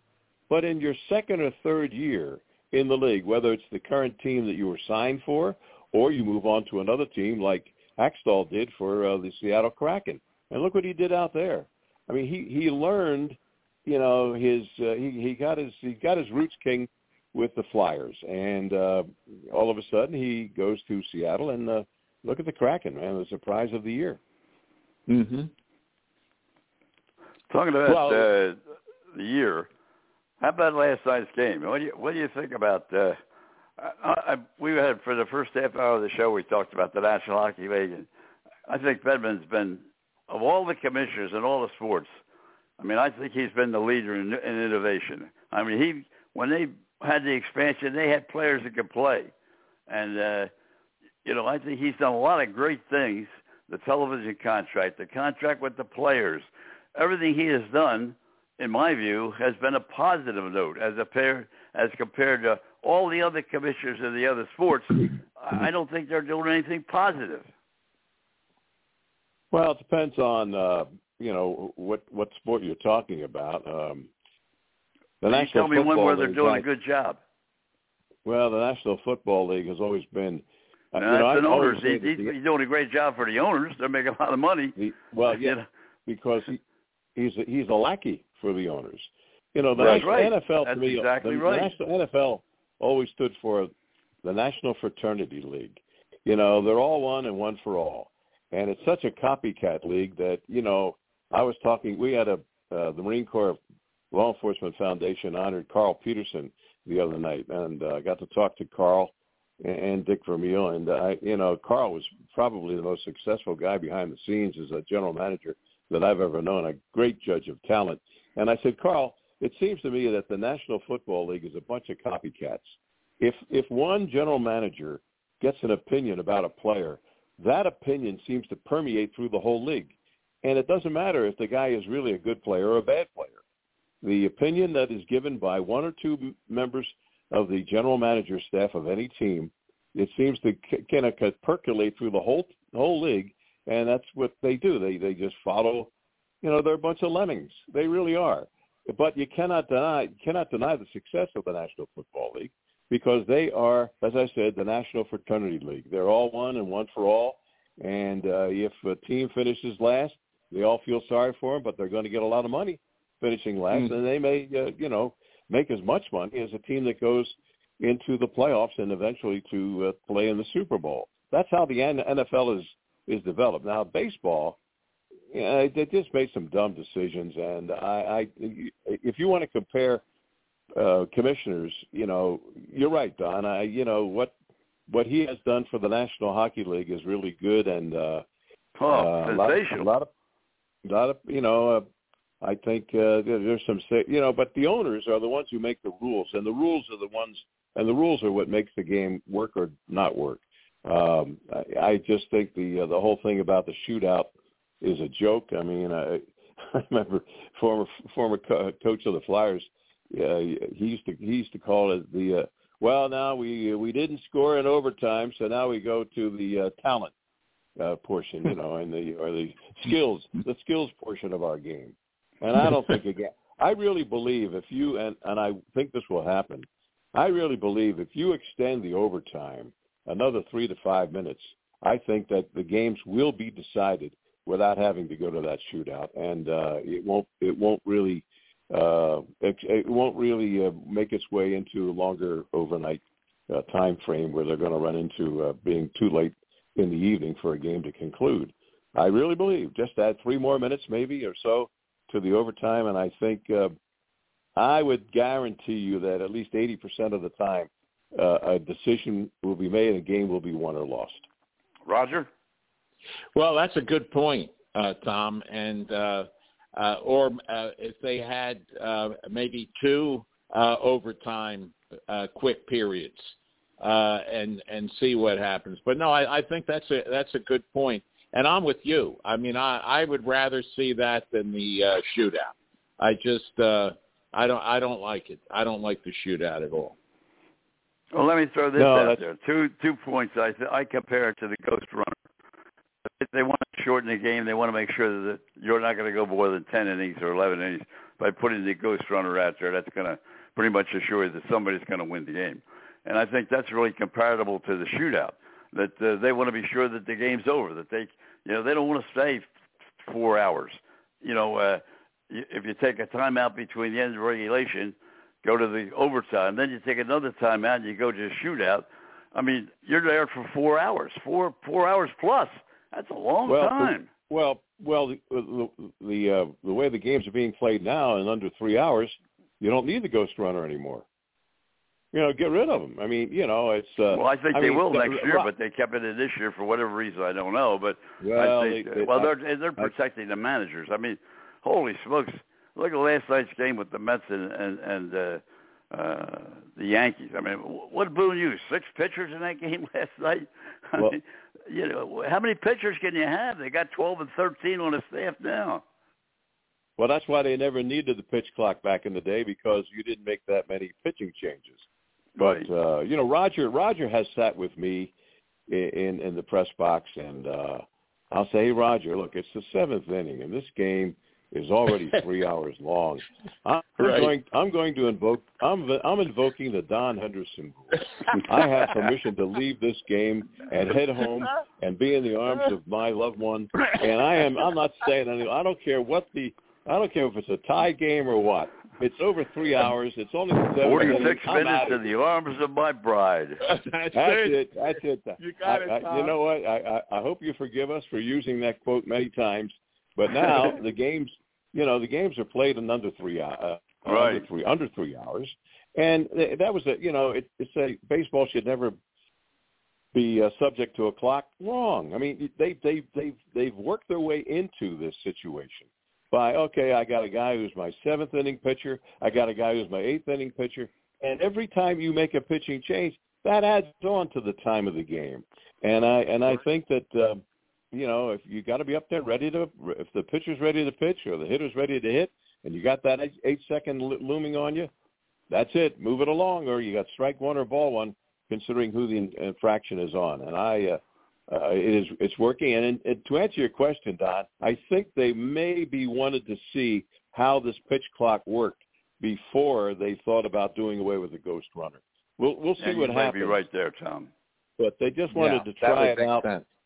And I don't think that they want to admit too soon that they made a mistake with the ghost runner. So if these games continue to run in the time that they're running so far, that would be a good valid reason to eliminate the ghost runner, which really takes away from the nature of the game more than the pitch clock does. No question, Roger. Takes away strategy, with the ghost runner. The way it was in the old days before, and the ghost runner was brought in because of COVID, wasn't it? A couple, in 2020. I thought that's when they did it, when they had the shortened season, and but that's over. Let's move forward. Whatever the reason, it was a bad idea. Fellas, let's let Tommy get the last sentence in here. Tom, first of all, a quick evaluation before we go to Doug Hamilton, who's coming up next. Give me an idea of your assessment of the Phillies to date. Well, they're, I think that World Baseball Classic had impacts on a lot of players, and it's showing up in the way teams have played so far. But as far as the Phillies go, I mean, I just was waiting for the two players that weren't providing what they should have been providing, JT Realmuto and Trey Turner, and all of a sudden they have found their way, and that means the Phillies are on their way. I just think there's too much power on that team. They've been able to succeed without Rhys Hoskins. They've found players who can fill the bill at first base. I always had the greatest confidence in the third baseman, the big, tall third baseman they have. That he's the real deal. Alex Baum, and they're strong up the middle, Don. Up the middle. When second base, is there any better shortstop or second base combination that the Phillies have right now? And is there any better catcher in baseball right now?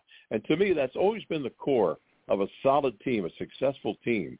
And they're finding their way through center field. I think they stole that guy from the Los Angeles Angels. He is, he's turning out to be a pretty good center fielder. He plays good defense, and he's starting to hit. He's a good, left-handed power.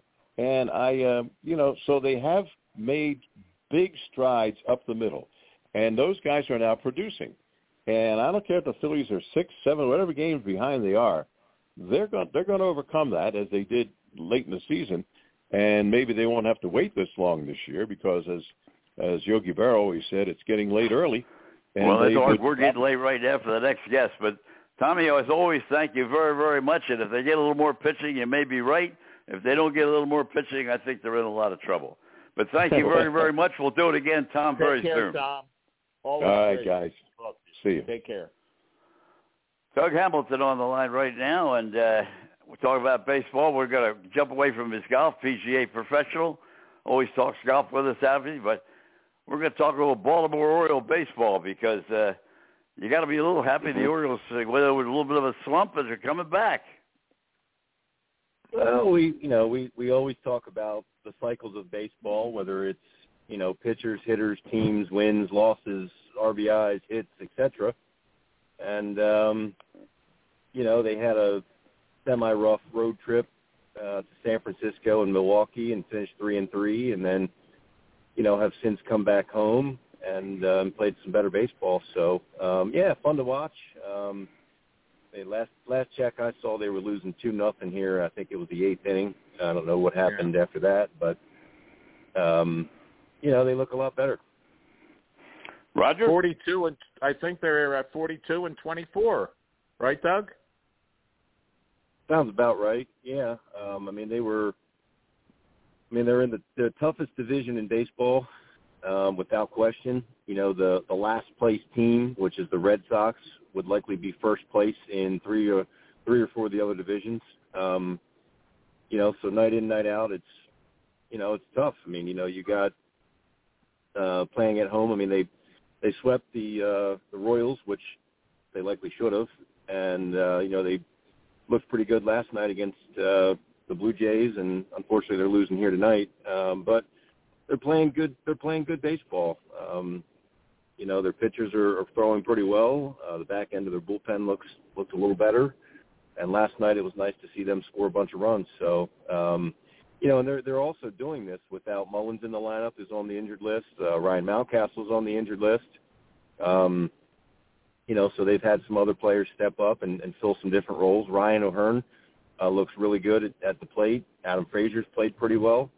You know, Gunnar Henderson was hitting 196 and has raised his average to nearly 250. So he was the player of the week last week, I think, and he's looked really good at the plate. Hopefully he's going to maintain that streak as they move forward. But, you know, again, I still think we're a piece or two short from a competitive, you know, situation, whether it's a bullpen arm or a starting pitcher, or maybe it's somebody they call up from the minor leagues as a hitter.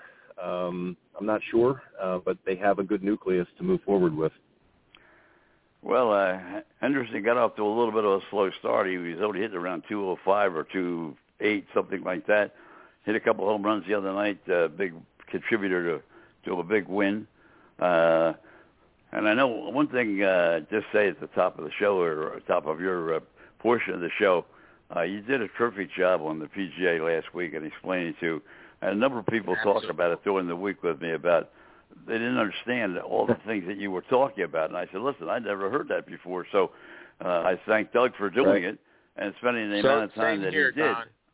We all learned last week. No, we all absolutely. learned. It was great. Absolutely. Yeah. And now I just want to. I don't want to harbor on what's going on with leaving with the PGA, but it seems to me that this is a long way from being settled.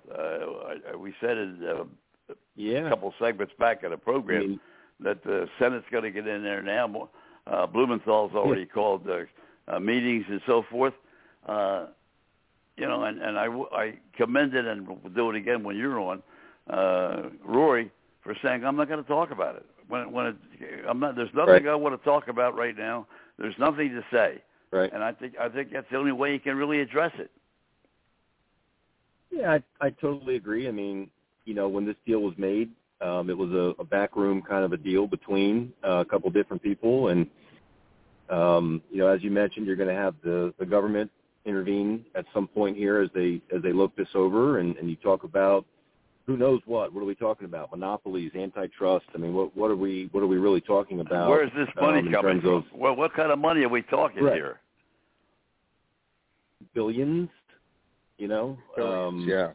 You know, that's the concept with the Saudi guy that's in charge of that fund that was enormous. I mean, enormous amounts of money. You know, and where's that going to go? Where did he get it from? How are they going to use it? You know, all these different questions. You know, I mean, well, you know, it's kind of ticks me off, I guess, a little bit. You know, when you had the whole steroid concept, we had people on Capitol Hill that were sticking their paws in all that stuff. I mean, you know, if I could get on my soapbox for a second, I mean, look, we can send hundreds of millions of dollars to Ukraine, you know, to help them fight their war, but now we're going to question where money's coming from for a PGA Tour event, right? So we have all this time in our life to do what? We have all this, you know, concept, you know, from money and where's it coming and where's it going when they're not accountable for themselves and how they spend it, right? So maybe somebody should oversee them when it comes to writing checks. Roger? Yeah, the Mets just scored. They had broken up Cole's no-hitter, and Verlander was also tossing a no-hitter. And the Mets just scored on a couple of doubles with 2 outs. Double off the right field fence. Yeah. And so that's a really great game to watch tonight, no doubt about it. But no, Doug, I agree with you. I mean, where we spend money, our taxpayers' money, is really, and then get involved in something that does not really affect our taxpayers' money. I agree with you. Right. It's ridiculous. Yeah.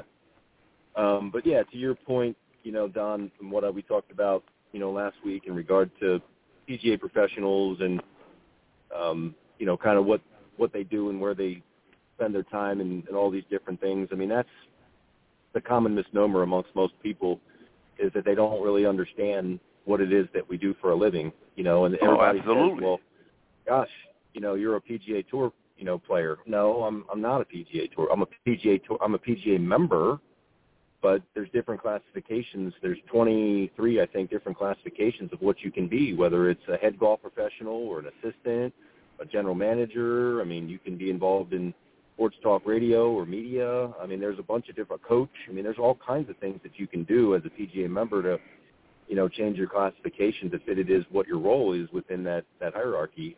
So, the rigors that we go through to get that opportunity, and then what we do on the back end of that when it comes. I mean, I'm telling you right now, people like Roy McIlroy would rather miss 3-foot putts than have to deal with some of the memberships I had to deal with. I can tell you that.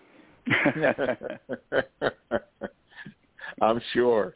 Well, it's whenever you're involved in something like that, and you get members, wealthy, big egos. I dealt with it in industry, and that's exactly what you have to face, and you just have to, live with it, learn to accept it, and that's about it. I mean, we had a gentleman on earlier who does a lot of coaching and teaching up in Delaware and the Delaware, Pennsylvania border area, and he had a great.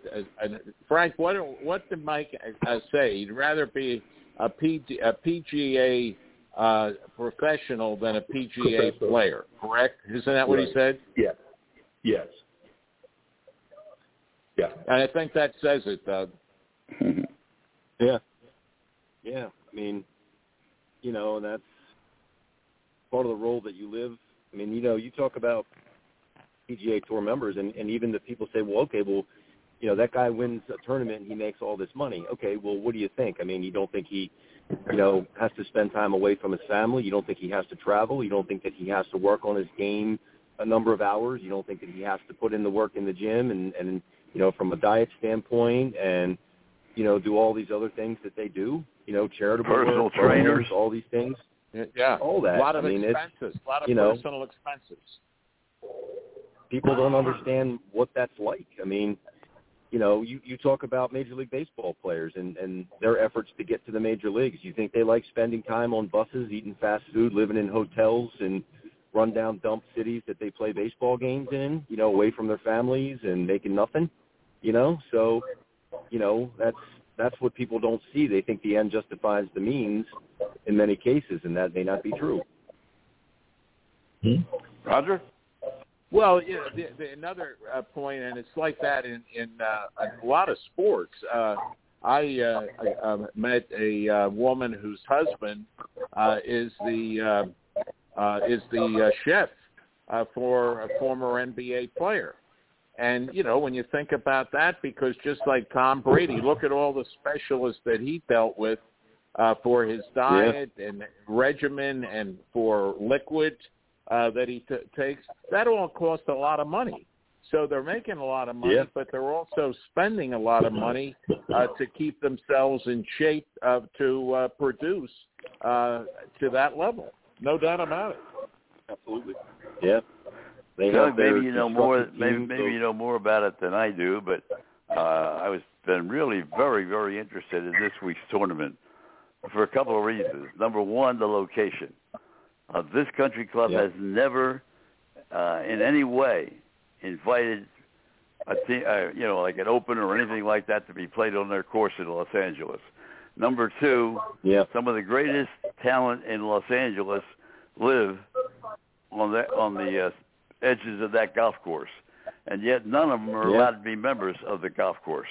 They won't take any movie actors. They won't take any directors. They won't take any producers.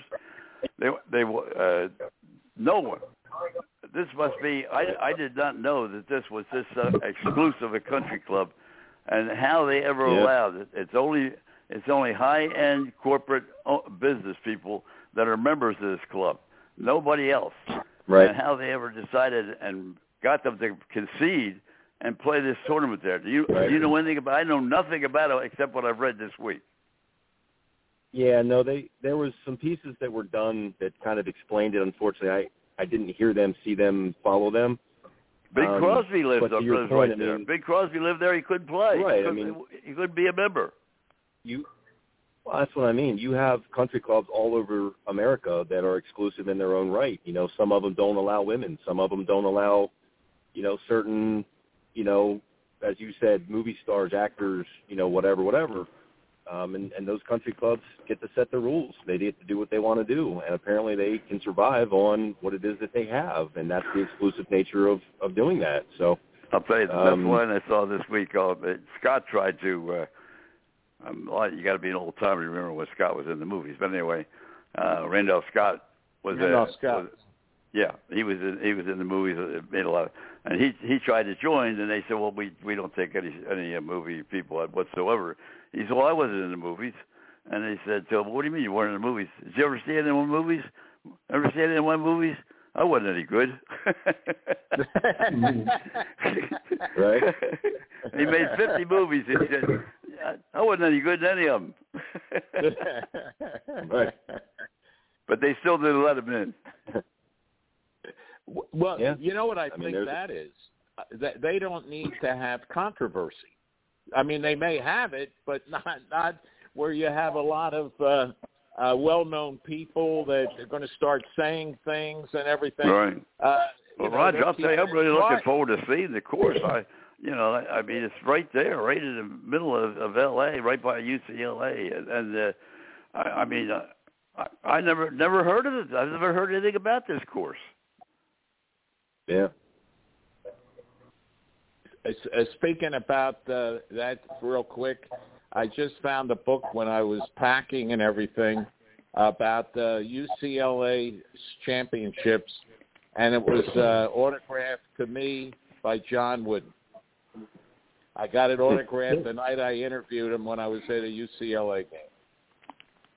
I'll never forget it. One of the greatest. One of the greatest. Not the greatest, one of the greatest. Yeah, absolutely. That's a keeper. Yeah, that is. You're right, Doug. Doug, you have a teaching setup going on right now. Is there any way we can help you with getting that word out that you're available and where you're available? Yeah, I mean, I could certainly send you my contact information, so that people could look me up. And as we talked, as I came on, there's 9 different properties that are a part of this teaching academy that I've recently joined. And, you guys knew me as, Doug, the head golf professional and everything else. And I think that, over the course of time, a lot of that political kind of arena was a tremendous turnoff for me. And I've made the decision to relocate, if you will, in terms of my PGA status. So I changed to what they call a teaching professional. So Mike Cole and I, briefly chatted and talked to some other people, and I think it's enhanced the quality of my life with regard to less travel in general, but also less political, less red tape, and I think that more family time and all these really wonderful concepts that I've never really experienced being in that country club world have been a nice change for me and my family. So I'd be happy to get you my information. I don't know what the listening base of individuals that listen to this program or follow it would be, but I'm in a pretty hot spot now with Montgomery County in terms of the teaching concept, which pulls from, mostly the D.C. area. I'm out kind of in that Frederick area. So, I mean, I've got a pretty big purview of area that I can cover, and I'm trying to cast that net as wide as I can to build my book as big as I can, no different than you'd see a salesperson that's on commission or, insurance person or whatever that has to build their client base, and then, then they have something built in pretty good there. So that's kind of where I am with that. And it's, Frank, you and I talked about this at length over the course of time, and I think it was a wise decision for me to make in terms of the quality of my life. Yep. Well, send all the information to Frank, and if we can distribute some of it, not just on the program, but in some of the things that we do, certainly be very, very happy to do that. No question about it, Doug. Yeah. Doug, do you have a website, Doug? Do you have a website? I'll put you in touch. I'll put Frank actually in touch with a way that people can find me. There's a platform that they use called Thrive Sports, THRIV, and the Montgomery County Revenue Authority is basically the parent of the conglomeration that I work for, and I teach at 2 or 3 different places, and I'm getting ready to start a lot of junior camps next week. Probably 7 of the next 8 weeks I'll be involved in junior golf and doing some different things with them. There's a pretty easy way to find me and to book lessons and to have people. I mean, I have a nice bio on there, and to your point, Don, we were talking about PGA professional. What I did over the winter to kind of re-educate myself from a teaching standpoint, then I'm pretty happy to be what they call a certified professional, which is one step lower than that of the master professional, which is that's the top of the food chain in PGA of America. So real close, to that ranking. Whether I pursue that or not, I don't know. It's pretty time, laborious to get to that point. But I'm pretty happy with where I am and what I've done to get there. I'll be happy to get you guys in touch with ways that people can find me and look me up for lessons. Terrific. Well, before we run out of time, how about the Ravens? Give us a little update on? I know you not only keep your hand on the Orioles, but you also keep your fingers on the Ravens. What do we got? Sure. Well, you got a couple days of mandatory mini camps that are happening right now. Trying to install the new offense from the coordinator, getting Lamar Jackson on the same page as some of his receivers. Going through some of these drills to find positions that. Left guard is a position of interest for a lot of people because there's a fairly big tryout for that spot. You've got a whole basically brand new room of receivers, and some defensive concepts that they're going to talk about year 2 with the defensive coordinator that started last year. And they hired a guy named Chuck Smith to come in and provide some juice with some pass rush. And, it's got David Ajabo, who didn't really play a lot last year, Odafe Owe, who is underproduced, being a first-round draft pick, comparative to sacks. You've got a lot of different Kyle Hamilton, who's now going to take over a full-time role after trading Chuck Clark. Things that are going on with the Ravens, and I think they're going to utilize these couple days to get familiar with each other and then parlay that into hopefully a nice mini camp, once we get to that, July, August time frame. Roger? Well, just getting back to the junior, we were talking to Mike earlier, and he mentioned about the next, 6-7 weeks. And so you're involved in that same junior program, and that's really good to hear. And you're in a different area. His is more in Pennsylvania and New Jersey, and yours is more down in Montgomery County. For people around the country that don't know where Montgomery County is, one of the richest counties in the country, suburban Maryland, bordering D.C. So that's great. Yeah. You really expanded, Doug. Terrific. Yeah. Yeah, no, it's exciting. This is going to give me a chance to, I was telling Frank, I finished up with a ladies clinic tonight. It was a 6-week program.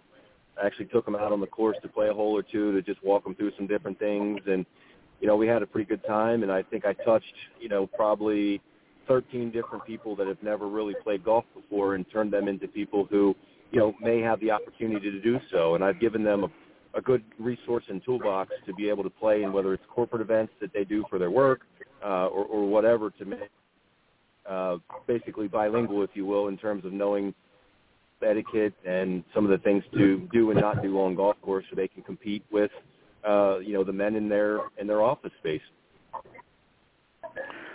And they also talk about one thing that you've talked about over the years that we've been with you, and that is trying to build the game, because it is an expensive game. Let's face it.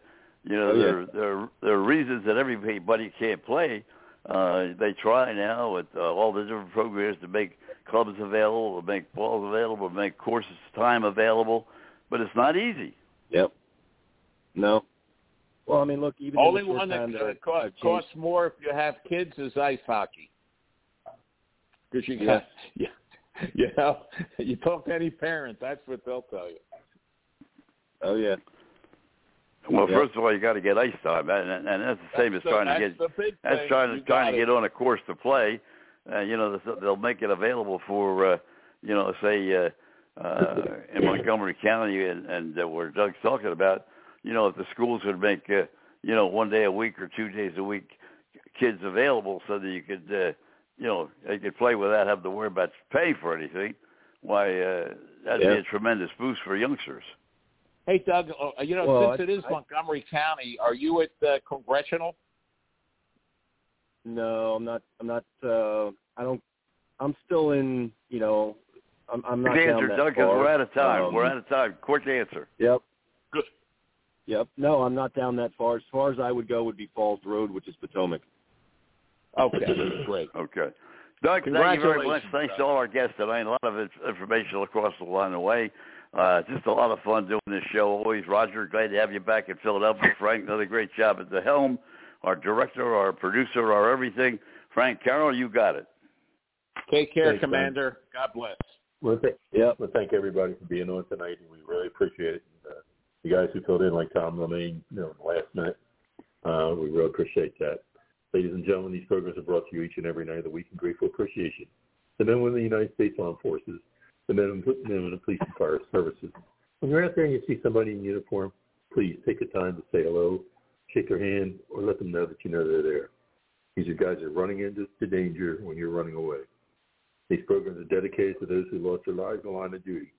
Deputy Robert Anthony Carroll, Patrolman Jeffrey Colcutt, Patrolman David Curtis, Patrolman Jeffrey Yazowitz, Sergeant Thomas Badinger, Detective Brady Bell, Detective Ricky Childers, San Diego Officer Mike Hendler, Sergeant Tom Wilson, Charlotte County Sheriff's Department, Patrolman Charlie Condit, Tarpon Springs Police Department, Deputy Chief Mike Godwin, Philadelphia Fire Department, Lieutenant Joyce Craig Lewis, Philadelphia Fire Department, Sergeant James O'Connor, Philadelphia Police Department, Sergeant Chris LeVay, Hillsborough County Sheriff's Department, Patrolman Notwell Crispin, Lakeland PD, Lieutenant Joe Zerba, Newcastle County Police, Deputy Josh Myers, Nassau County Sheriff's Department, Captain Matt Letourneau, Philadelphia Fire Department, Captain Chris Leach, Wilmington Fire Department, Lieutenant Ardeth Hope, Wilmington Fire Department, Lieutenant Jerry Ficus, Wilmington Fire Department, Trooper Chelsea Richards, Florida Highway Patrol, Trooper Joe Bullock, Florida Highway Patrol, Chief Al Hogle, Long Grove Police Department, Chief Jimmy Ford, Wilmington Fire Department, Pinellas County Deputy Mike Hargrove, Deputy Blaine Lane, Polk County Sheriff's Department, Deputy Chris Meyer, Polk County Sheriff's Department, Sergeant Christopher Fitzgerald, Philadelphia Sheriff's Department, Temple University Police Department. My brothers and sisters, although you may be 10-7 at this point in time, and sometime we'll be 10-10 at the table of the Lord. Until that time, may the roads rise up to meet you. May the winds be always at your back. May the rain fall softly on your fields and the sun shine lightly on your face. Until we meet again, may the good Lord keep you and your family always in the hollow of his hand. Good night, God bless, and have a great week.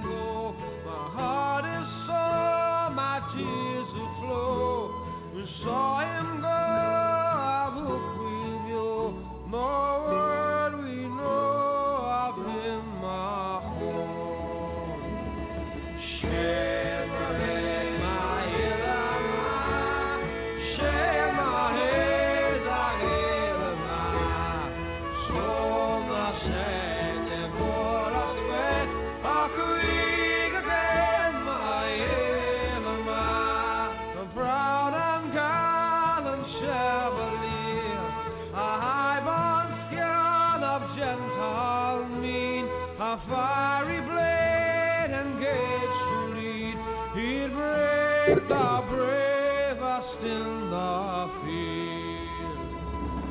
Shivering my Ilama, shivering the Ilama, so the shende for a send, how can we get my Ilama, who sing his praise as sweethearts play, and proudly toast his noble fame, whose spirit and with mind afraid saw wish and strength and length of days.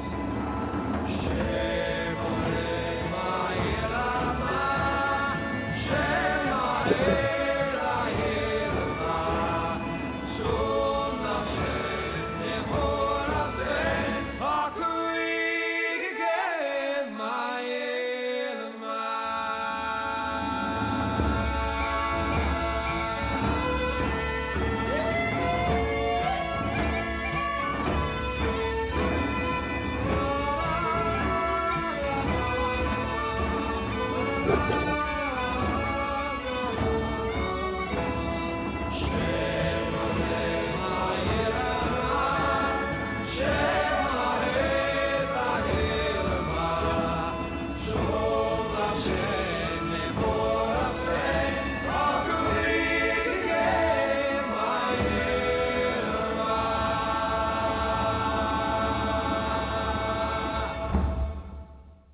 County Dispatch in 1999.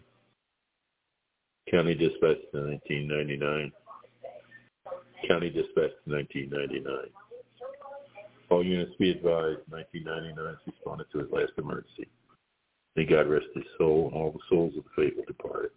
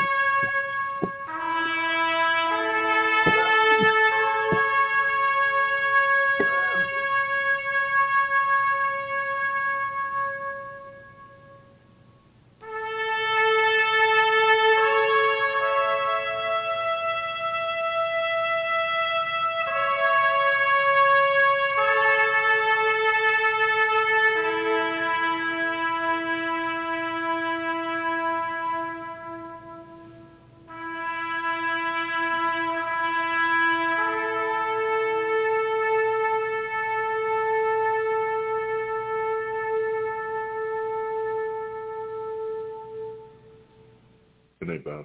Love you and we miss you.